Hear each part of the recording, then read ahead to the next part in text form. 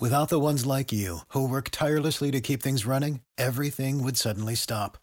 Hospitals, factories, schools, and power plants, they all depend on you. No matter the weather, emergency, or time of day, you're the ones who get it done. At Grainger, we're here for you with professional-grade industrial supplies. Count on real-time product availability and fast delivery. Call, click Grainger.com, or just stop by. Grainger, for the ones who get it done. Hello everyone, it's Tom Slater here, editor of Spiked. This typically brilliant episode of the Brendan O'Neill Show will get underway in just one moment. But before we do that, I just want to let you all know about some very exciting new additions to the Spiked website, and that is our newly relaunched and revamped donor community, where people who donate to us monthly or annually get to access all kinds of exclusive perks, including a couple brand new ones that we've just introduced. So, as many of you will know, Spiked is completely free. All of our articles, our videos, our podcasts, because we want anyone, anywhere to be able to read us, to watch us, to listen to us, to hear our arguments. But in order to keep Spiked free and fearless and independent, with no paywall in our way or corporate paymasters to answer to, we rely on our generous readers, people who think the media is a much better place with Spiked in it, to donate regularly to fund our work. And as a small token of our gratitude, we have our fabulous online donor community where you can access all kinds of brilliant benefits, which, as I say, we've got some great new additions to tell you about. So now, for as little as £5 per month, you can read Spiked completely ad-free, as well as access to comment section, get invites to online events, get discounts in the shop, and much more. We also have a higher tier now where donors can access exclusive in-person events and dinners with the Spiked team, as well as get a free signed copy of every Spiked book that we bring out, and there's much else besides. So, if you're not already a Spiked donor or a Spiked supporter, now is the perfect time to become one. To find out more and to sign up, just go to spiked-online.com/support. That's spiked-online.com/support. Thank you so much. We really wouldn't be here without you. And now, back to Brendan.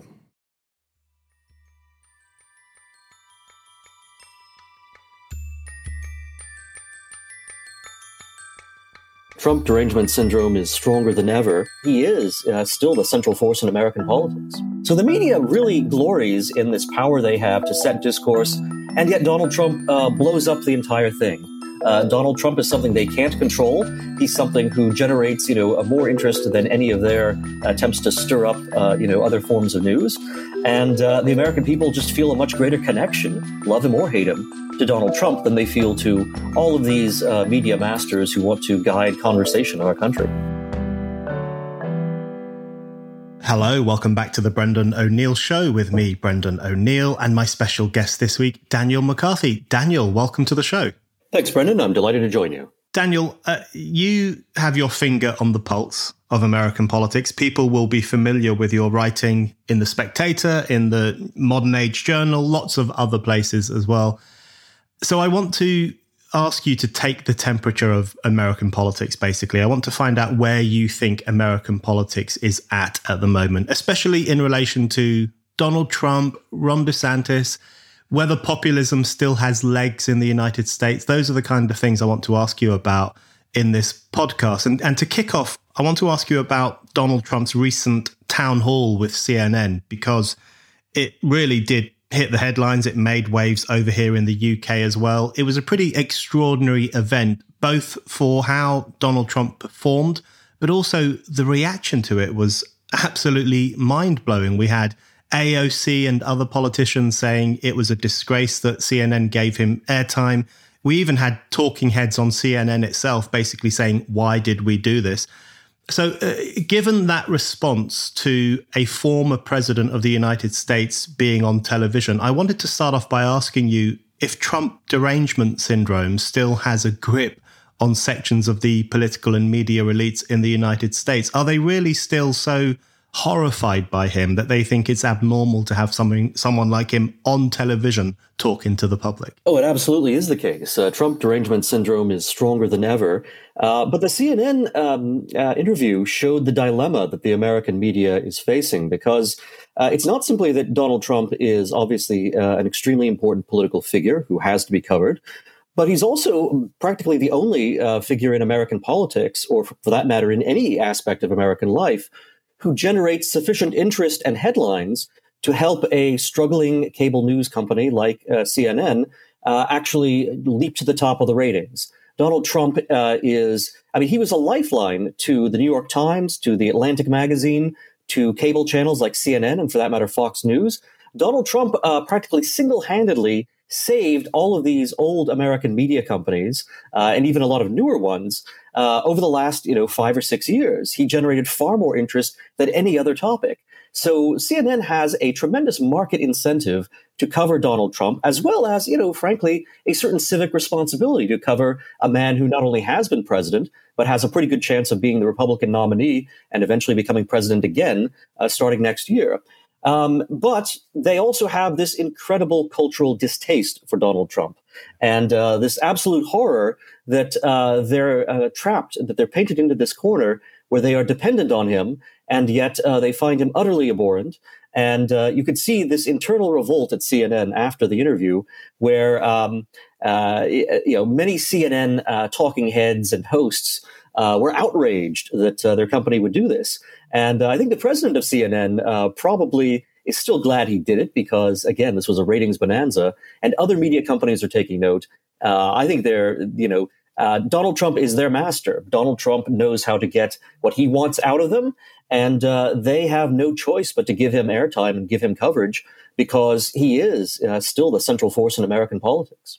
So I want to come back to the question of whether he can return to the White House, because I think this is something everyone is thinking about, not just in the United States, but around the world. It's a fascinating question. But just to come back to this dilemma that you raised, which I think is absolutely right, the dilemma that the liberal media, the woke elites more broadly, the dilemma they face is, on the one hand, they get a real sense of moral purpose from hating Trump, opposing Trump, depicting him as Hitler 2.0 and therefore themselves as the new resistance. And in fact, they called themselves the resistance when Trump was in power. And at the same time, they loathe him. And as you say, it's often a cultural distaste. It's a moral distaste, which sometimes supersedes any kind of political critique they might have. It's just this disgust for him as a person, how he behaves, how he speaks. And that dilemma, I think, where they need him but also hate him, has been very visible in the UK as well, when there were huge protests against Trump while he was in the White House.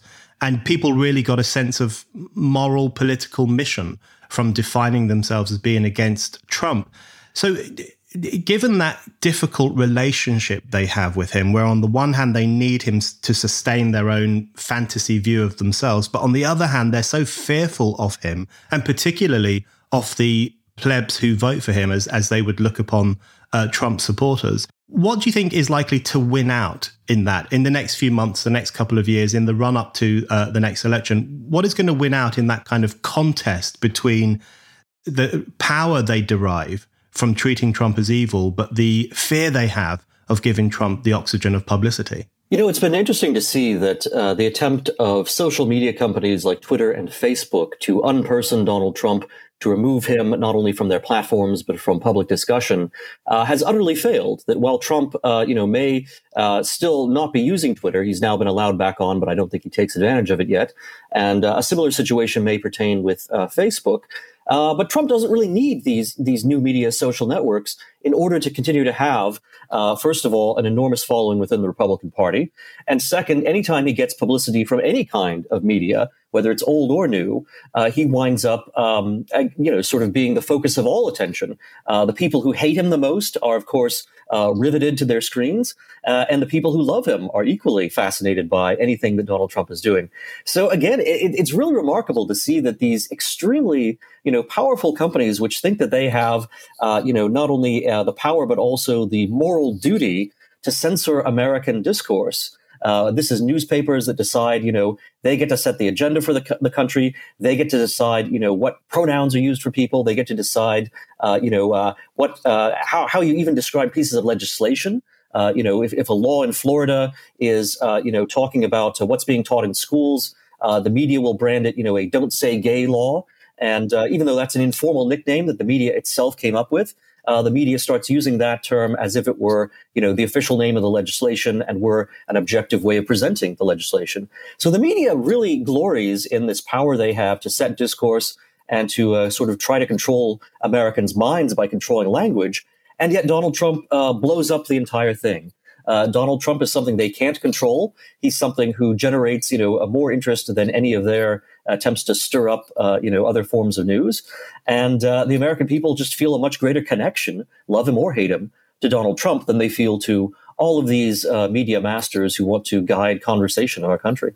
Yeah, that's really well put. And shortly after the CNN town hall, there was a flurry of fury on the internet because he referred to the CNN host as a nasty person, a nasty woman. And there was an expectation that there would be a great sense of revulsion at Trump for saying this. But what I picked up was lots of people feeling a sense of relief and even taking some pleasure from the fact that a politician was standing up to what they considered to be a pretty out-of-touch media class, a media class that treats them in particular with contempt, i.e. ordinary working people, especially people who think of voting for Trump. The idea that they would be offended by Trump standing up to one of the CNN bigwigs struck me as rather a bit of a fantasy. But in relation to one of the things that was talked about in the CNN interview, and I wanted to get your opinions on this in particular, he was really pushed on the idea that the election was stolen from him by Joe Biden. And the CNN obviously wanted to haul him over the coals for his claims that the election was stolen, that it was a big swindle, that there was electoral fraud. And I wanted to get your sense of how you think that issue plays out. Now, it seemed to me that Trump didn't really want to go down that road, and he kind of tried to push the questions aside to a certain extent, although he had a few quite funny flip responses, such as when he said, "Oh, I'll win the next election again," hinting that he won the previous one as well. But how do you think that plays? Is it wise for him to stick with that question? Should he avoid it? And also, the second related question I want to ask you about that is about the hypocrisy of the idea that elections can be stolen, because we all remember Hillary Clinton and her supporters arguing that the 2016 election was hacked, taken over by the Russians, people were led astray, the machinery didn't work properly. All those kinds of arguments were made by Clinton supporters back in 2016. But apparently it's outrageous that Trump made similar arguments after 2020. What's your view on how that question in particular is likely to play out? Well, and as far as hypocrisy goes, there are some nuances of the American Constitution and the way in which the Electoral College, which is what actually determines who becomes president, when it votes, the meetings of the Electoral College are held in the states. The Electoral College, the electors, they vote in the states.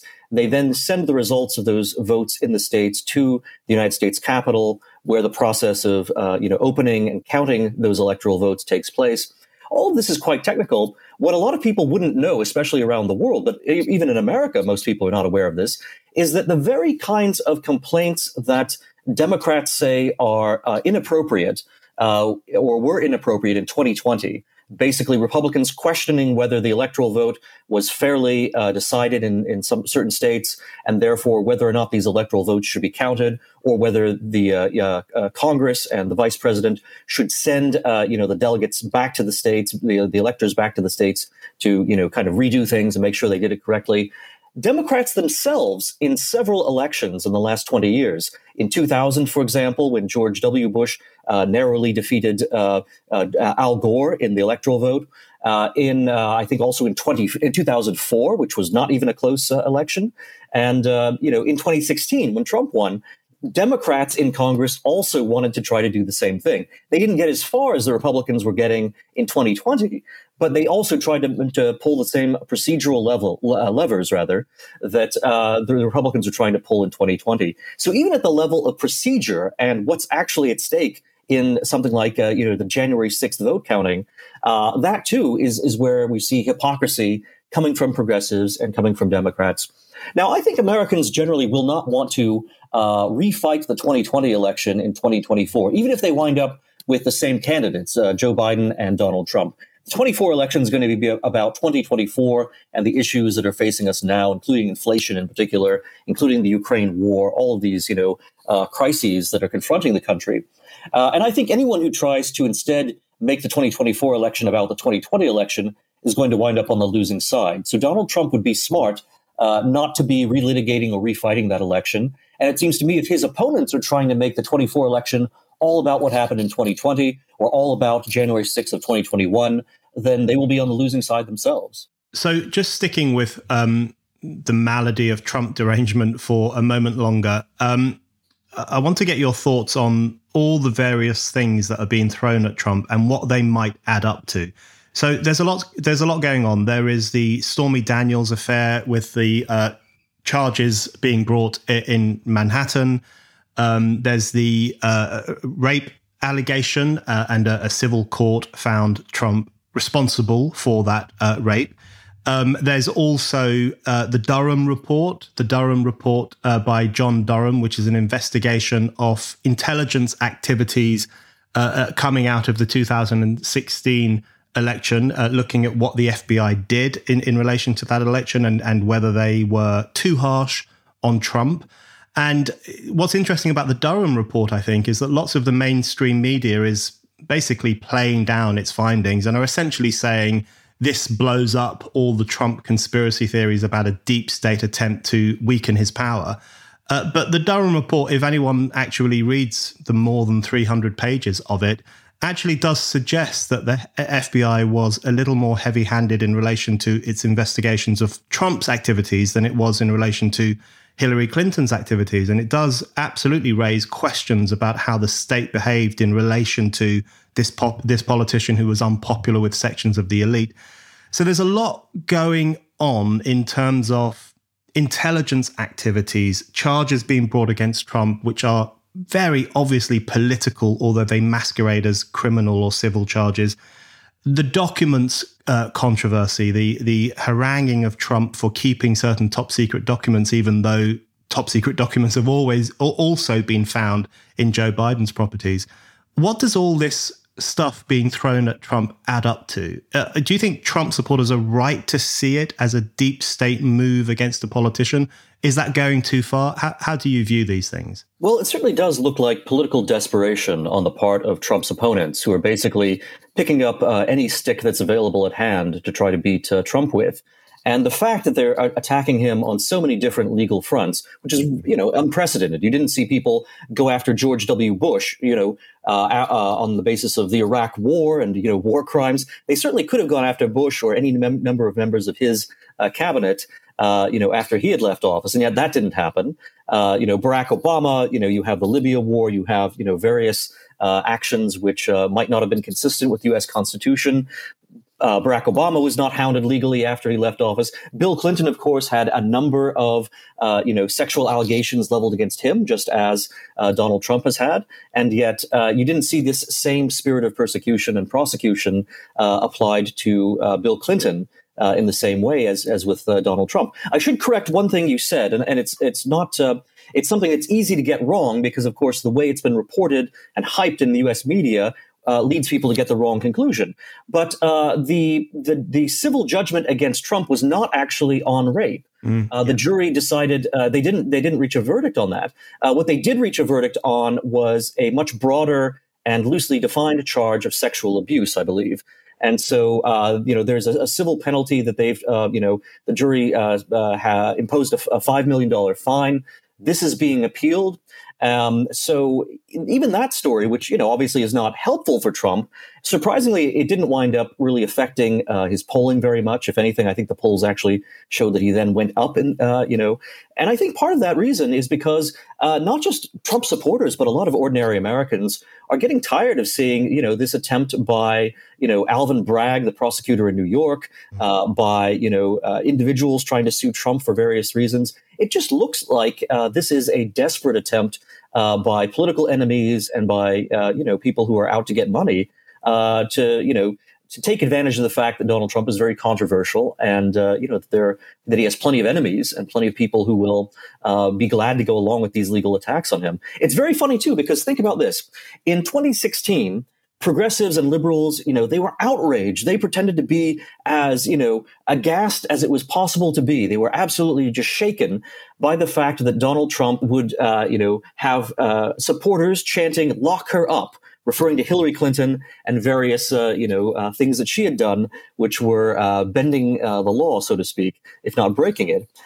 So just saying lock her up was an outrage back then. But of course, what you've actually seen since Donald Trump became president, and now in the years since he left office, is not just a chant from progressives, a chant from Democrats to lock him up, but actual attempts to use any form of political power, any form of prosecutorial power they can get their hands on to really lock him up.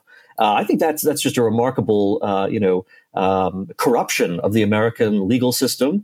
And it goes to show the degree of political hysteria that has overtaken Trump's opponents. Yeah, absolutely. I mean, there's a real sense of the banana republic to some of this stuff. Normal civilized democratic countries don't tend to try to imprison a president as soon as he leaves power. That's usually what happens in countries that we wouldn't consider to be as democratic as we might like them to be. You're absolutely right, of course, on the E. Jean Carroll case. That was about assault rather than about rape. And one thing I found very striking about that case was I felt there was a lot of skepticism about the claims that she made. And there was a lot of skepticism about her as a character. And I wanted to get your sense of that, because obviously the way it's been depicted in certain media outlets is sexism. It's another hangover from Me Too, not only that people like Trump can behave in an allegedly sexually deranged way, but also that their supporters are willing to turn a blind eye and forgive their alleged offences against women. What do you think is going on there in relation to the skepticism people have shown towards E. Jean Carroll and her claims, and the skepticism that I feel is growing around the Me Too movement more broadly, where I think some people are recognising that in some instances at least, allegations of sexual misdemeanor or sexual offences are being used as a way of dragging people down, destroying reputations. The pointed finger is now often enough to ruin a man's reputation. Do you think people are tiring of some of these activities in the political public realm? Yes, and in fact, the sensational trial that pitted Johnny Depp against Amber Heard was really a turning point in this regard, because Amber Heard, she did, as far as the jury was concerned, she used various allegations against Johnny Depp in an attempt to, first of all, to besmirch his name in public, and then, to try to gain legal advantages, in their breakup. And, the juries threw that out. They said, well, Amber Heard, she's the offender, not the, offended party here. And it's actually Johnny Depp who deserves damages. I think that was a turning point because it goes to show that the automatic belief that a man accused of, sexual misconduct must be guilty, which of course is the corollary when you say that, believe women. Well, that sounds nice. You want to show people the benefit of the doubt. You don't want to call people liars. But when you say automatically believe women, believe anyone who makes a charge against a man, what you're doing is saying automatically throw out the presumption of innocence with regard to the man and throw out, basic rule of law considerations, basic Anglo-American traditions of fair play when sex and sexual abuse, is raised. And there's, I think, a revulsion against that kind of attack on a basic principle of law coming from progressives who, certainly with respect to Trump, clearly have a political agenda that overrides, even whatever agenda they might have with respect to law and sexual questions. So the American public, I think, has become very skeptical of all of these kinds of questions, not because they don't think that, horrible things are done to women, not because they think that, you must automatically disbelieve women, but rather because they've seen the way in which someone like Amber Heard has tried to use the system, and they've seen the way in which the media has tried to hit Donald Trump, on much more far-fetched charges. They look at the Jean Carroll thing. They look at some very strange remarks that she has made. They look at her character, and the American people say, this is not very convincing for us, even if it was convincing up to a point for the jury that was hearing this civil case. So let's talk about about the left in the United States, and it would also pertain to the left in Europe, which for a long time defined itself very much through being anti-Trump. And there was a moment when the European left, particularly in Britain, seemed more obsessed with what Trump was doing than what their own political class was doing. It was a very strange moment in politics. But I want to get a sense from you of how much you think the left has compromised as a consequence of its feverish hatred for Donald Trump and its Trump derangement syndrome, I guess. Because it does strike me that in not calling out some of the state activities in relation to Trump, some of the things that are talked about in the Durham report on the FBI's response to the 2016 election, the possibility that there was a heavy-handedness on part of the state and different wings of the state to try to punish this political actor for behaving and speaking and thinking in a way that they didn't like. In failing to call that stuff out, it does strike me that the left has possibly given up on a kind of ideal it might have held to in the past, which is the ideal of democracy, the ideal of allowing people to choose who their rulers ought to be, the ideal of holding at bay the excessive power of the state in order to allow as much political freedom and political choice as possible.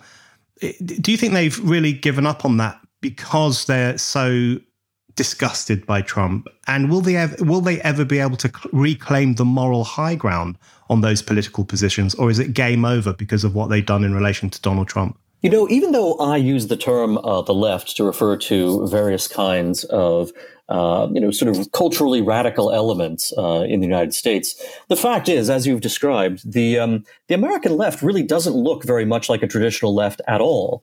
A traditional left would be pro-labor, for example. A traditional left would be in favor of the working class.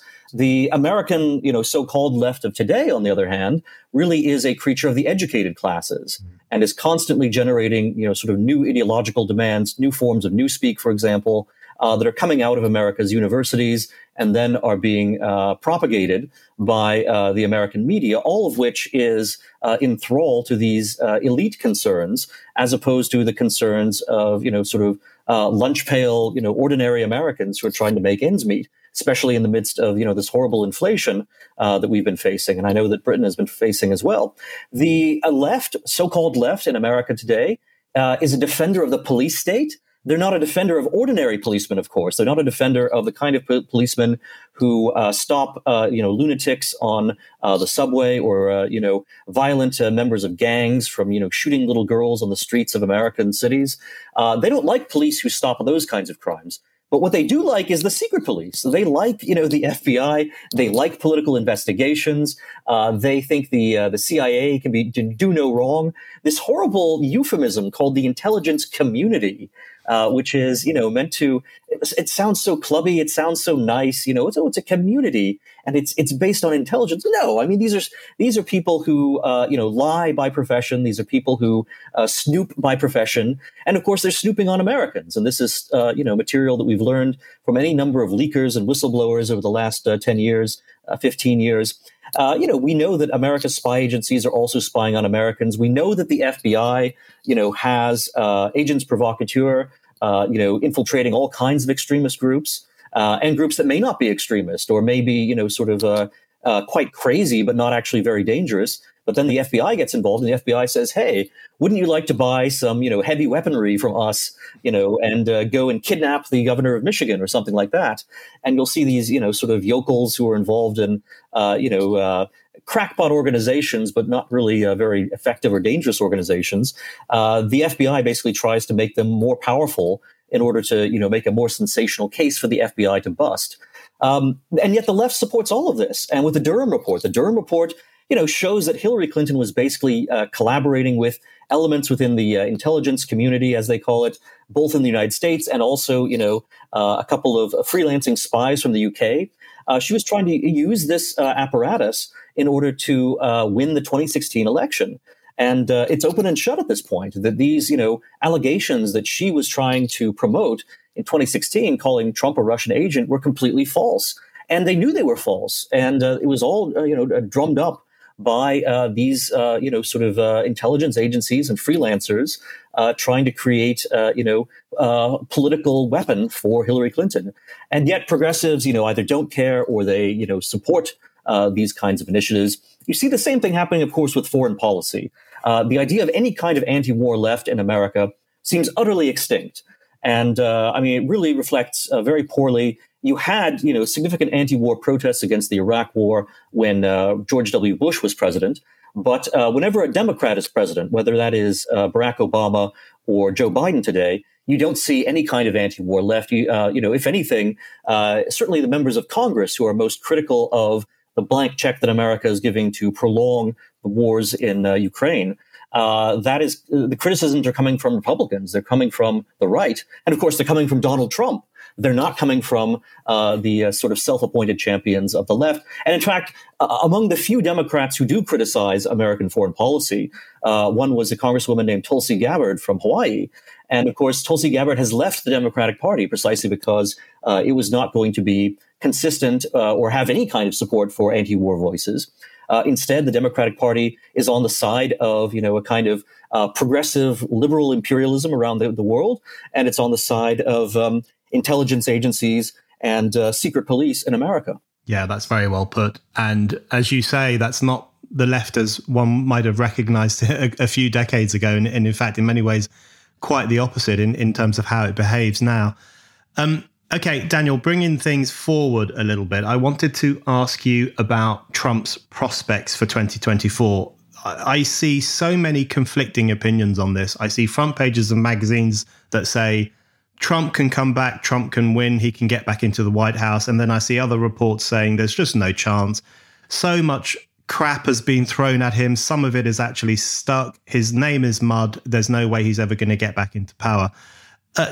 What's your view on that? What would it take, do you think, to get him back into power? Would there need to be a big break? Would the Dems need to really screw up? Or do you think Trump is already, in terms of his connection with voters, the things that he's saying, the ideas that he's pursuing, do you think he's already on his way to a possible return to the White House in 2024? Yeah, the first thing to keep in mind when you see these claims that Donald Trump can't possibly win is that this is exactly what everyone was saying in 2016 as well. The very same sources that write off Trump's chances in 2024 also thought he had absolutely no chance in 2016. And admittedly, it's been 7 years, so perhaps people have forgotten just how much of a consensus there was in America's media, not just among progressives and Democrat-leaning liberal media, but most of the establishment mainstream conservative media also thought Donald Trump had no chance in 2016. And of course, they were all wrong. So looking at 2024, I think you have to discount everyone who was wrong in 2016, which is going to wind up being about 85% of the American media, if not, even more than that. The second thing that I think has to be taken into account, while it is certainly true that Donald Trump has very high negative ratings, a lot of people don't like him. A lot of the mud that's been flung at him has stuck. Some of it, has landed close enough to him, even if it hasn't stuck, that, many Americans are leery of him and are turned off. While all of that is true, we have to keep in mind that any Republican nominee for president is going to have mud like that thrown at him. And Donald Trump has taken absolutely everything that the progressive media, the liberal media, the Democrats, everything they can throw at him, all the wounds they can inflict, they have already inflicted, up to the point where even losing this civil court case didn't affect Donald Trump's polls. All of it is now baked in. People already have fixed their view of Trump for good or for ill on both sides. With any other Republican who might get the nomination next year, they will be surprised and horrified to see how high their negative ratings will be pushed by a media vilification campaign that will be just as intense as any campaign that's been waged against Donald Trump. And, even a establishment Republican squish like Mitt Romney, was depicted as being to the right of Adolf Hitler in the 2012 election. Mitt Romney had a phrase in one of the presidential debates when he said that he wanted to have many more women in public office, many more women appointees. And he said he had binders full of women who would be, sort of good people to fill government offices. This, very feminist point that Mitt Romney made was immediately turned into a point of derision of Romney and a claim that he was some sort of sexist ogre. And the phrase binders full of women became this cudgel with which to beat him. If even Mitt Romney is going to experience that, you can just imagine what they will do to Ron DeSantis if Ron DeSantis becomes the Republican nominee. So there, too, I think Donald Trump may actually be in a somewhat stronger position than some of his rivals precisely because he has taken he's got all the scar tissue. They've already done to him everything they can possibly do. At this point, nothing new that emerges is going to change people's opinions for the worse as well as for the better. So, yes, there are risks there, but there are also, certain invulnerabilities that Trump has acquired. Then the third thing I would say is if you actually look at the data, there are lots of promising signs for Donald Trump in 2024. So a lot of recent polls, for example, they show Donald Trump performing better and winning against Joe Biden in a direct competition between the two of them. And Trump actually does better in a lot of these recent national polls than Ron DeSantis does. So the argument that the DeSantis supporters have been making is that he's a fresh face and doesn't have all the baggage that Donald Trump has. And in a direct contest with Joe Biden, voters who may be, just personally offended by Donald Trump, they'll be willing to vote for DeSantis, and therefore DeSantis will do much better against Biden than Trump would. And recent polling just shows that isn't true. People, tend to vote. On the one hand, they tend to vote very much against the party they dislike. So, that's going to mean that regardless of who the nominee is of either party, there's going to be a certain amount of, just reaction against the identity that the party has. The second thing is that there's a lot of American political social science, many smart papers analyzing American elections, which say that a presidential election is always a referendum on the party in power. So, so 2020 was a referendum on the Republicans and how Trump was doing as president at that point, which of course was, the height of the COVID pandemic, and the economy was basically in recession because of COVID. So in 2020, the fundamentals of all American presidential elections going back for about a century would have led you to believe that whoever the incumbent was who had those circumstances to deal with would probably lose. And indeed, Trump wound up not returning to office after 2020. So, the social science was correct about that. The social science, when you apply that to 2024, it's going to be a referendum on Joe Biden's performance in office. It's going to be a referendum on the Democrats. And you look at the numbers and you look at the approval ratings for Joe Biden. You look at the survey results when people are asked about whether they think America's on the right track or the wrong track. You'll see that wrong track is ahead by 20 to 30 points in the polls. All of that suggests that a referendum held on whether Joe Biden should stay or go will conclude that he should go. And if Donald Trump is the Republican nominee, then that means Donald Trump will probably be the next president. So you've mentioned Ron DeSantis there a few times, and I want to ask you about DeSantis. I want to get your thoughts on the thing that is most commonly said about Ron DeSantis by conservatives, I guess, by people, some people on the right, which is that he does what Trump does, but he does it far more intelligently and he does it far more effectively, and he does it with a bit more grace. That's the most common argument that is made, and that's why some people see Ron DeSantis as a preferable choice for a Republican candidate. So he is clamping down on woke indoctrination in schools. He is a thorn in the side of the liberal establishment in some ways. He sent immigrants to various parts of the country to get up the noses of Martha's Vineyard types of people. So he does, I guess, Trump-like things in terms of really sticking it to the coastal elites. But he does it in a way, his supporters would say, that is not as abrasive as Trump's style, not so off-putting. What's your view on that? Because it strikes me that it's possible that this discussion that is taking place between Trump, the blunt instrument of populism, and DeSantis, the kind of smooth articulator of populist ideas, I think it captures a larger political divide that people might be unwilling to grapple with, which is that in many cases it was precisely Trump's style, or his lack of style, one might say, which was attractive to many voters who were sick and tired of the technocratic smoothness of an establishment that actually didn't care about their lives. So where do you stand on that Trump v. DeSantis thing and the different approaches they take to confronting a liberal establishment that doesn't have any connection with ordinary people? DeSantis is certainly a more disciplined politician, and he's very interesting because he applies many more traditional forms of discipline as a politician. He is indeed a smoother and sort of more controlled, self-controlled individual than Donald Trump is, which makes him more effective when he takes on an agenda of actually changing the way the government operates in the state of Florida and taking on woke interests. He's quite effective. That said, I do worry about, first of all, the point that you raised, which is that one of the things people like intuitively about Donald Trump, certainly Donald Trump supporters like about him, is the fact that he is such a disruptive personality. And they look at the, excessive bureaucracy of the American government at every level. They look at, the sort of tyranny of opinion wielded by the liberal media and by, the educated classes in America. And they see that Donald Trump, is a form of disruption against all of this.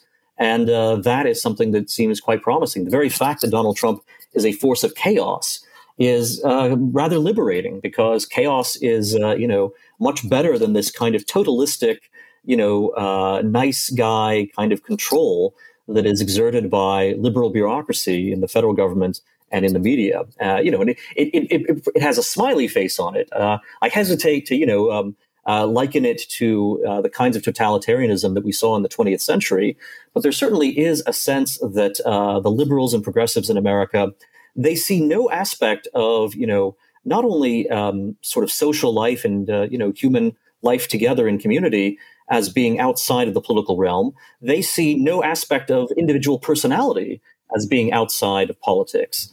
And they want to use therapeutic power and use, a kind of sophisticated machinery of incentives and other things to change the way people think, to change the way they speak, as well as to change the way they interact with one another in everything from their marriages and personal relationships to their business relationships and, the kinds of churches and other, civil institutions that they're able to take part in.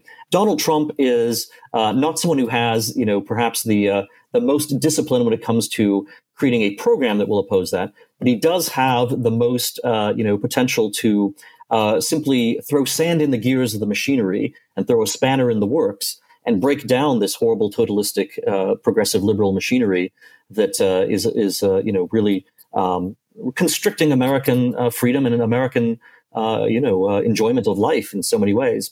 DeSantis, he also has, I think, to if he wants to be a serious rival to Donald Trump for the 2024 Republican nomination, DeSantis has to get much better at talking about certain key populist issues that he so far hasn't really emphasized, and that includes especially issues about trade and the condition of working class America in many of the post-industrial states, states that formerly had steel workers and shipbuilders and others, and have lost a lot of those jobs recently. Florida is a sort of booming, in many ways, postmodern economy and postmodern state. It's a great state. I think Florida's got a lot of charm. But Florida is quite different from New Hampshire and Pennsylvania, Michigan, states that not only will be important for the Republican nomination, but also will be absolutely critical for any Republican winning the 2024 election. Those are states that Donald Trump won in 2016. He lost them in 2020. And any Republican who wants to win the White House next year is going to have to win them again. I am really happy to be able to tell you that my new book is being published on the 5th of June. It's called A Heretic's Manifesto, and it is basically a blast against the conformism of our time.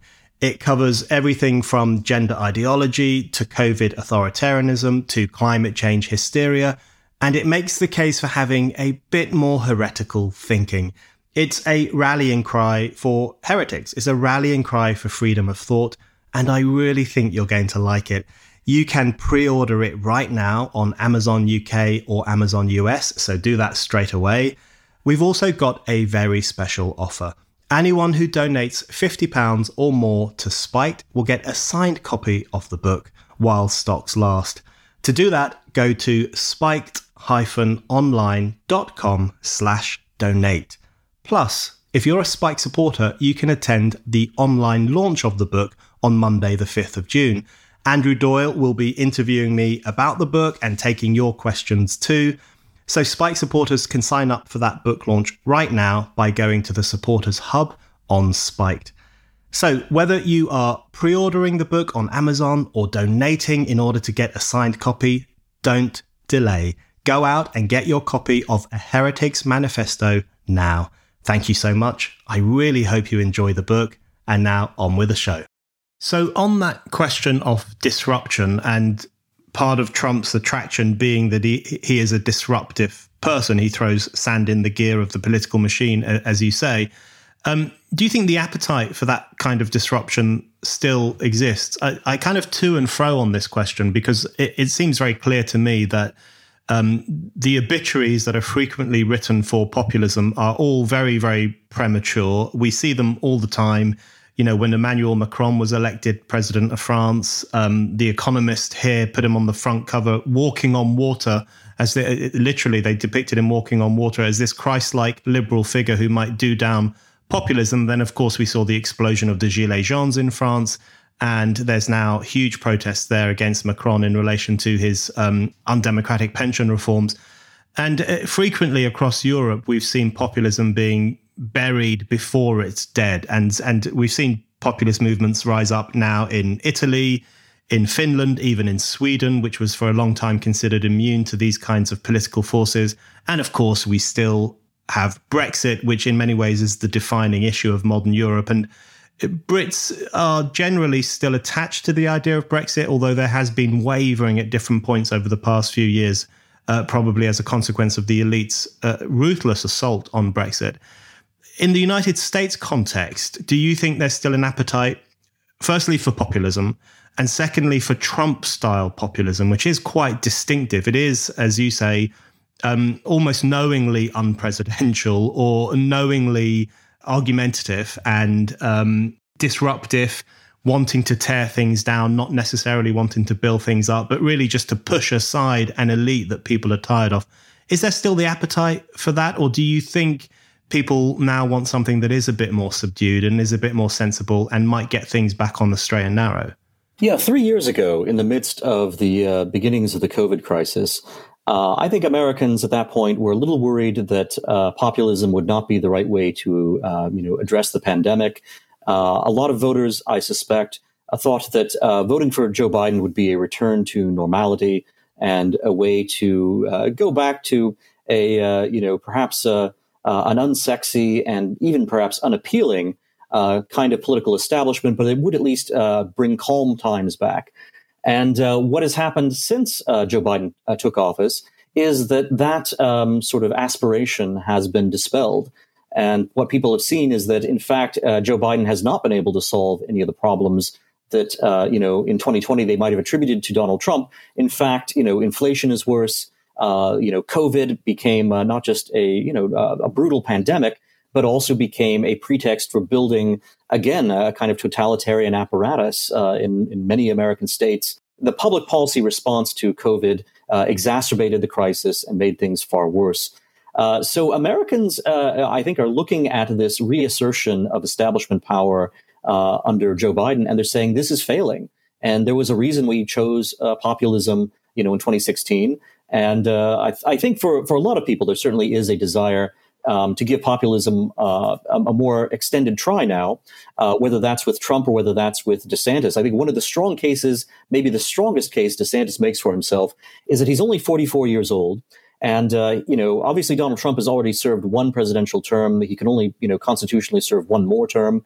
Ron DeSantis, on the other hand, if he gets elected, he would be potentially able to serve 8 years. He could serve, 2 consecutive presidential terms. So if you wanted to see, policy change in a direction of populism, Ron DeSantis seems young and vigorous and, again, has, an opportunity for 2 terms that would be consecutive and that could really bring about a lot of change. That said, while I do think that populism is once again looking quite good in comparison to the political establishment, especially as that establishment is embodied by Joe Biden, there are a lot of Americans who, are willing to go along with this elite agenda. And, you see especially that Americans in cities where you have had Democratic Party mayors in charge for a very long time and Democratic city councils, it's absolutely astonishing the degree of street crime, the degree of, taxation and regulation that people in cities are able to tolerate. And in fact, they continue electing Democrats. We saw in the city of Chicago, for example, that a Democrat who, was a complete failure, Lori Lightfoot, she was thrown out of office, but then she was replaced by another Democrat who, in fact, is even more, pro-criminal and anti-police and generally is going to be even more of a scourge for ordinary working people in the city of Chicago. So that counterforce, which is driven by this kind of left-wing progressive liberal moralizing, which says that, people like Donald Trump, and not just Donald Trump, but also his supporters who are deplorables, that these bad people are so awful and must be morally opposed. And therefore, any degree of inflation, any degree of economic stagnation, any degree of street crime must be tolerated if that's the price that has to be paid for keeping the deplorables and keeping Donald Trump out of office. And again, I do think that DeSantis would probably find, if he did get the nomination, that this same sort of desperate progressive liberal view that opposes any kind of populist force, that it would be applied to him just as much as to Donald Trump. Yeah, absolutely. Okay, you mentioned there that DeSantis is only 44 years old. Now let's talk a little bit about someone who is 80 years old, Joe Biden, which is an extraordinary state of affairs. 80 is quite old. People focus on his age a lot, and I guess there's an understandable element to that. But I do think that it sometimes distracts from what are his far larger problems, which is, as far as I can see, a lack of political sense, a lack of political connection with vast numbers of Americans.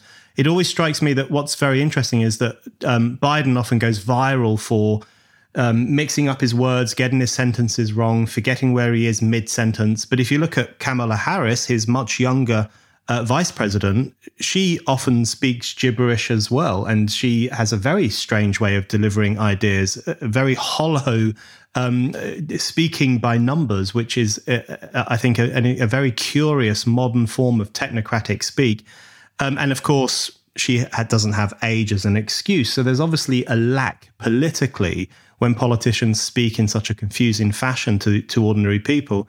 But I want to ask you about how you think the Biden-Harris presidency is going. Is it better than you thought it would be, worse than you thought it would be?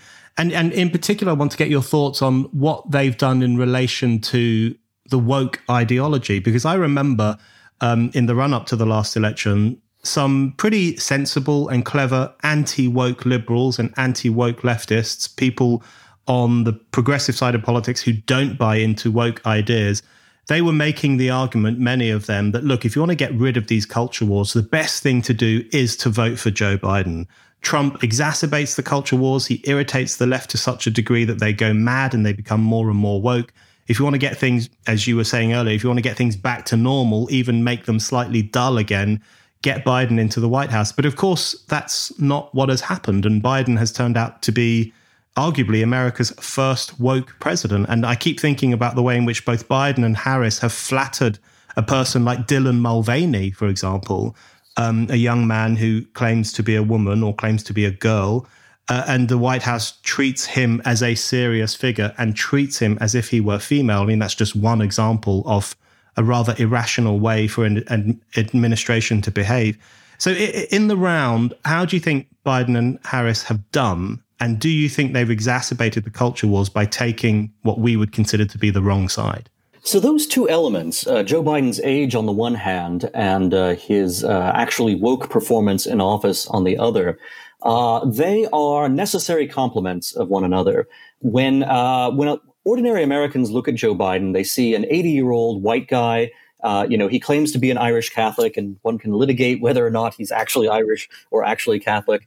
But in any case, they look at him and they see, oh, this kind of reminds me of John F. Kennedy, for example, in the 1960s. Maybe reminds them in some senses of, someone like Bill Clinton.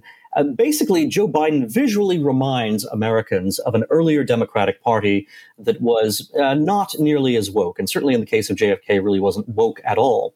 And Biden is, despite many of his weaknesses as a politician, one thing that is a strength of his is his understanding of traditional, Democratic Party connections to the labor movement and working class economic policies. So Biden is rather sophisticated in one respect. He tries to combine certain traditional labor priorities with elements of the sort of green agenda and the woke agenda. We see this, for example, in all of Biden's pushes for green energy, where, he wants to, on the one hand, supply union jobs to a lot of new manufacturing of solar panels and windmills and whatever. And he wants to, take resources away from the petroleum industry and by political fiat, give resources to these new green energy companies. And of course, the market is very mercenary about this. The market, if you are someone who's quite wealthy and you want to invest in something that's going to deliver a high return, a politically protected green energy sector, a politically incentivized green energy sector is going to provide you with higher returns than a traditional competitive free market sector of petroleum or other things. So Biden is very smart in the way he's able to co-opt capitalists, he's able to co-opt labor, and he's able to advance this, anti-human green agenda all at the same time. So in that sense, despite Biden's age and infirmity and debilities, he actually is quite potent and successful in that one regard. And because economics is such a key component of any presidential election, I think that is Biden's lifeline. That gives him a chance of actually securing re-election. In other regards, however, Biden is basically a disguise, a false front for a much more woke agenda than Americans realized they were getting when they elected him in 2020.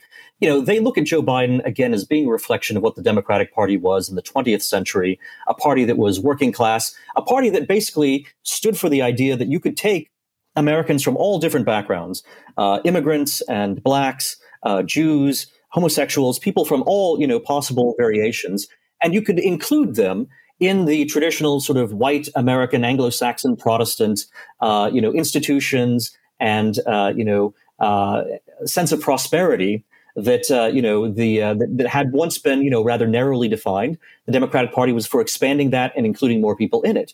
But today, what the Democratic Party actually stands for is instead demonizing that old sense of prosperity and that old sense of pride in America that the former Democratic Party wanted to expand to new demographics. The new Democratic Party says, well, these other demographics, they shouldn't even try to live the American dream because the American dream is actually a nightmare of oppression. What you really need is a new woke dream of, identity politics, in every aspect of life with a all-powerful administrative and police state regulating relations between people, because people are just so intrinsically hateful because of their identities, because some people are still white and some people are still Christian.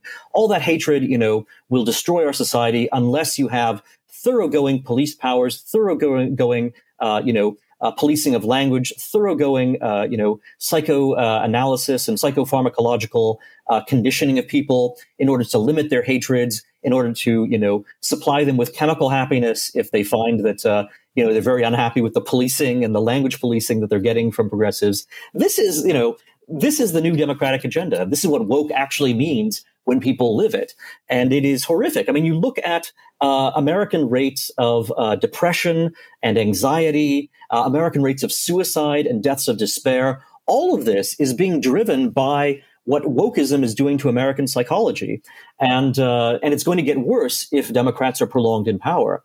But, there is this question. I mean, is the reaction against this going to be conscious and effective, or are people going to feel that they just have no choice other than to embrace what all the authorities, the media, the medical establishment, and the universities, all of these experts are telling them, no, you just have to, accept wokeism. Wokeism is just, and, the psychopharmacological industry is your only salvation. People might actually believe that. They might be driven to such despair that they feel as if, that is the only future available to them. So that nicely brings me on to my last question for you, Daniel, which is about the working class in the United States. And we've touched on that in a roundabout way, but I want to ask you what you think the prospects are for any political player in the US being able to appeal to working class voters in a meaningful way.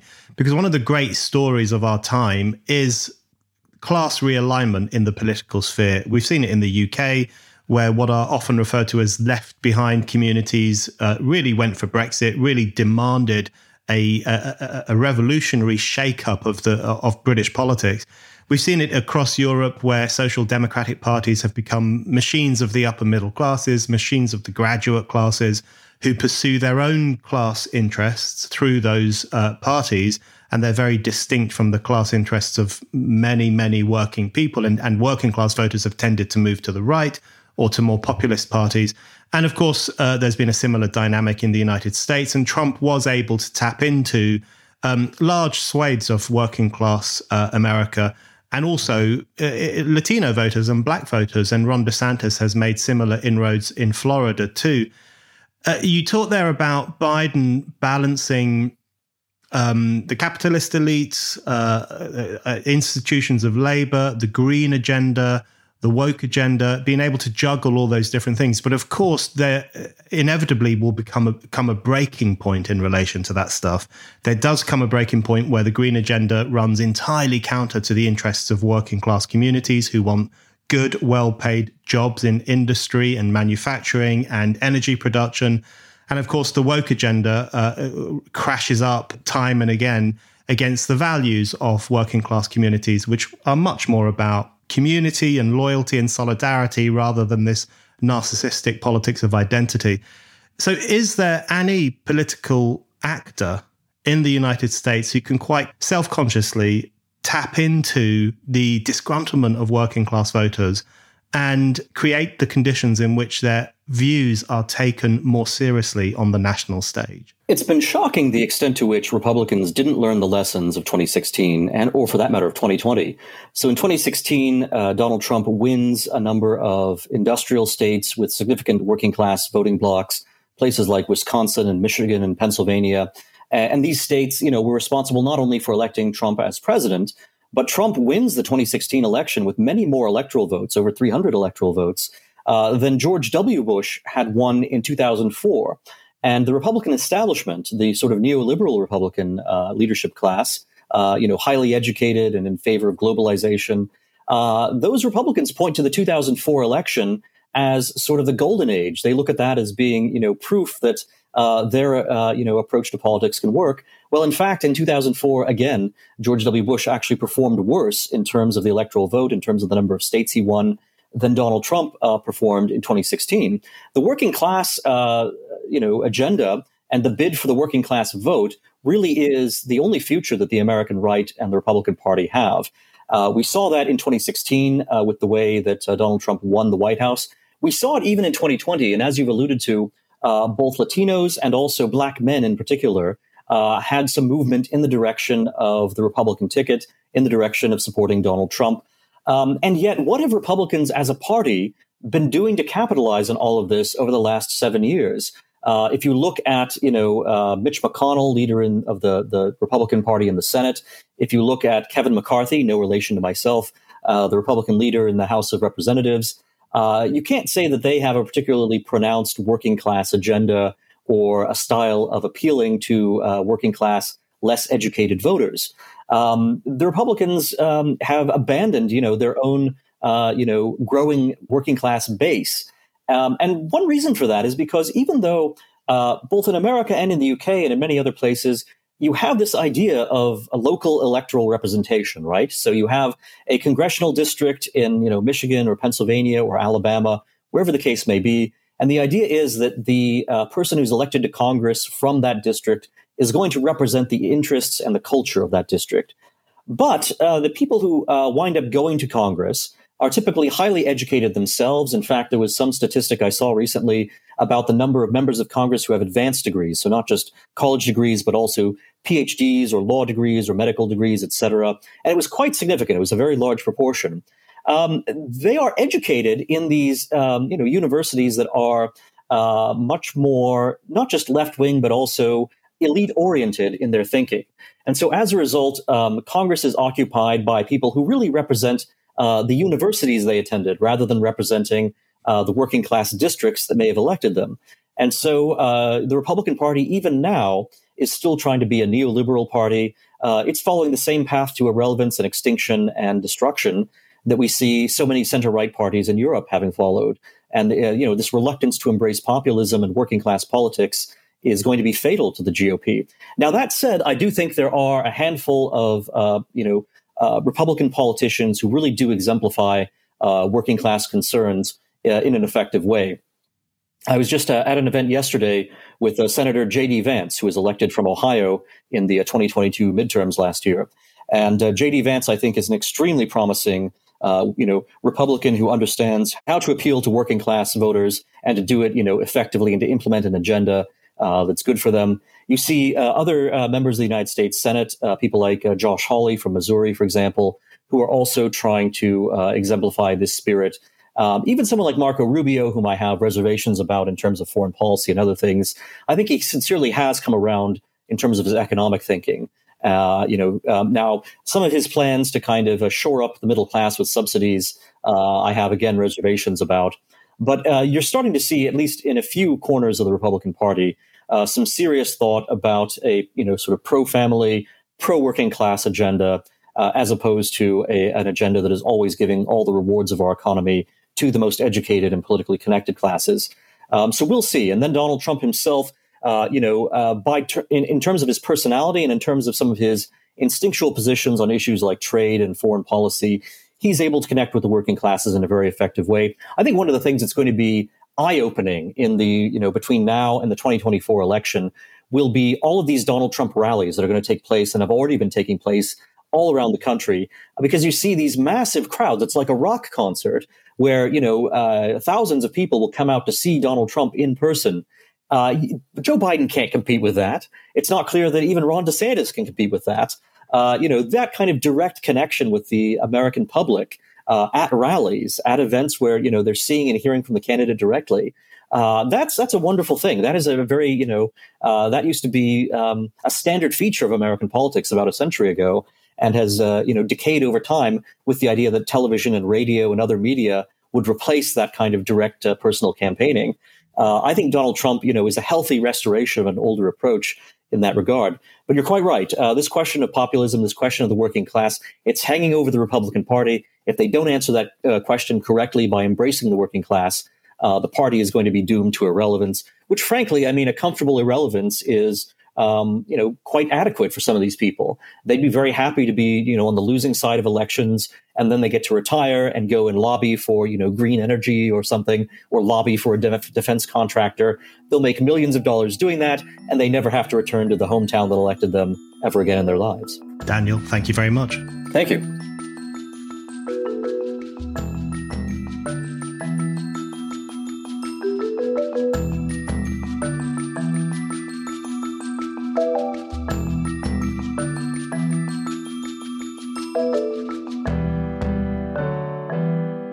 Thank you for listening to The Brendan O'Neill Show. We'll be back with another guest and more discussion. Don't forget to subscribe, and in the meantime, keep reading Spiked at www.spiked-online.com.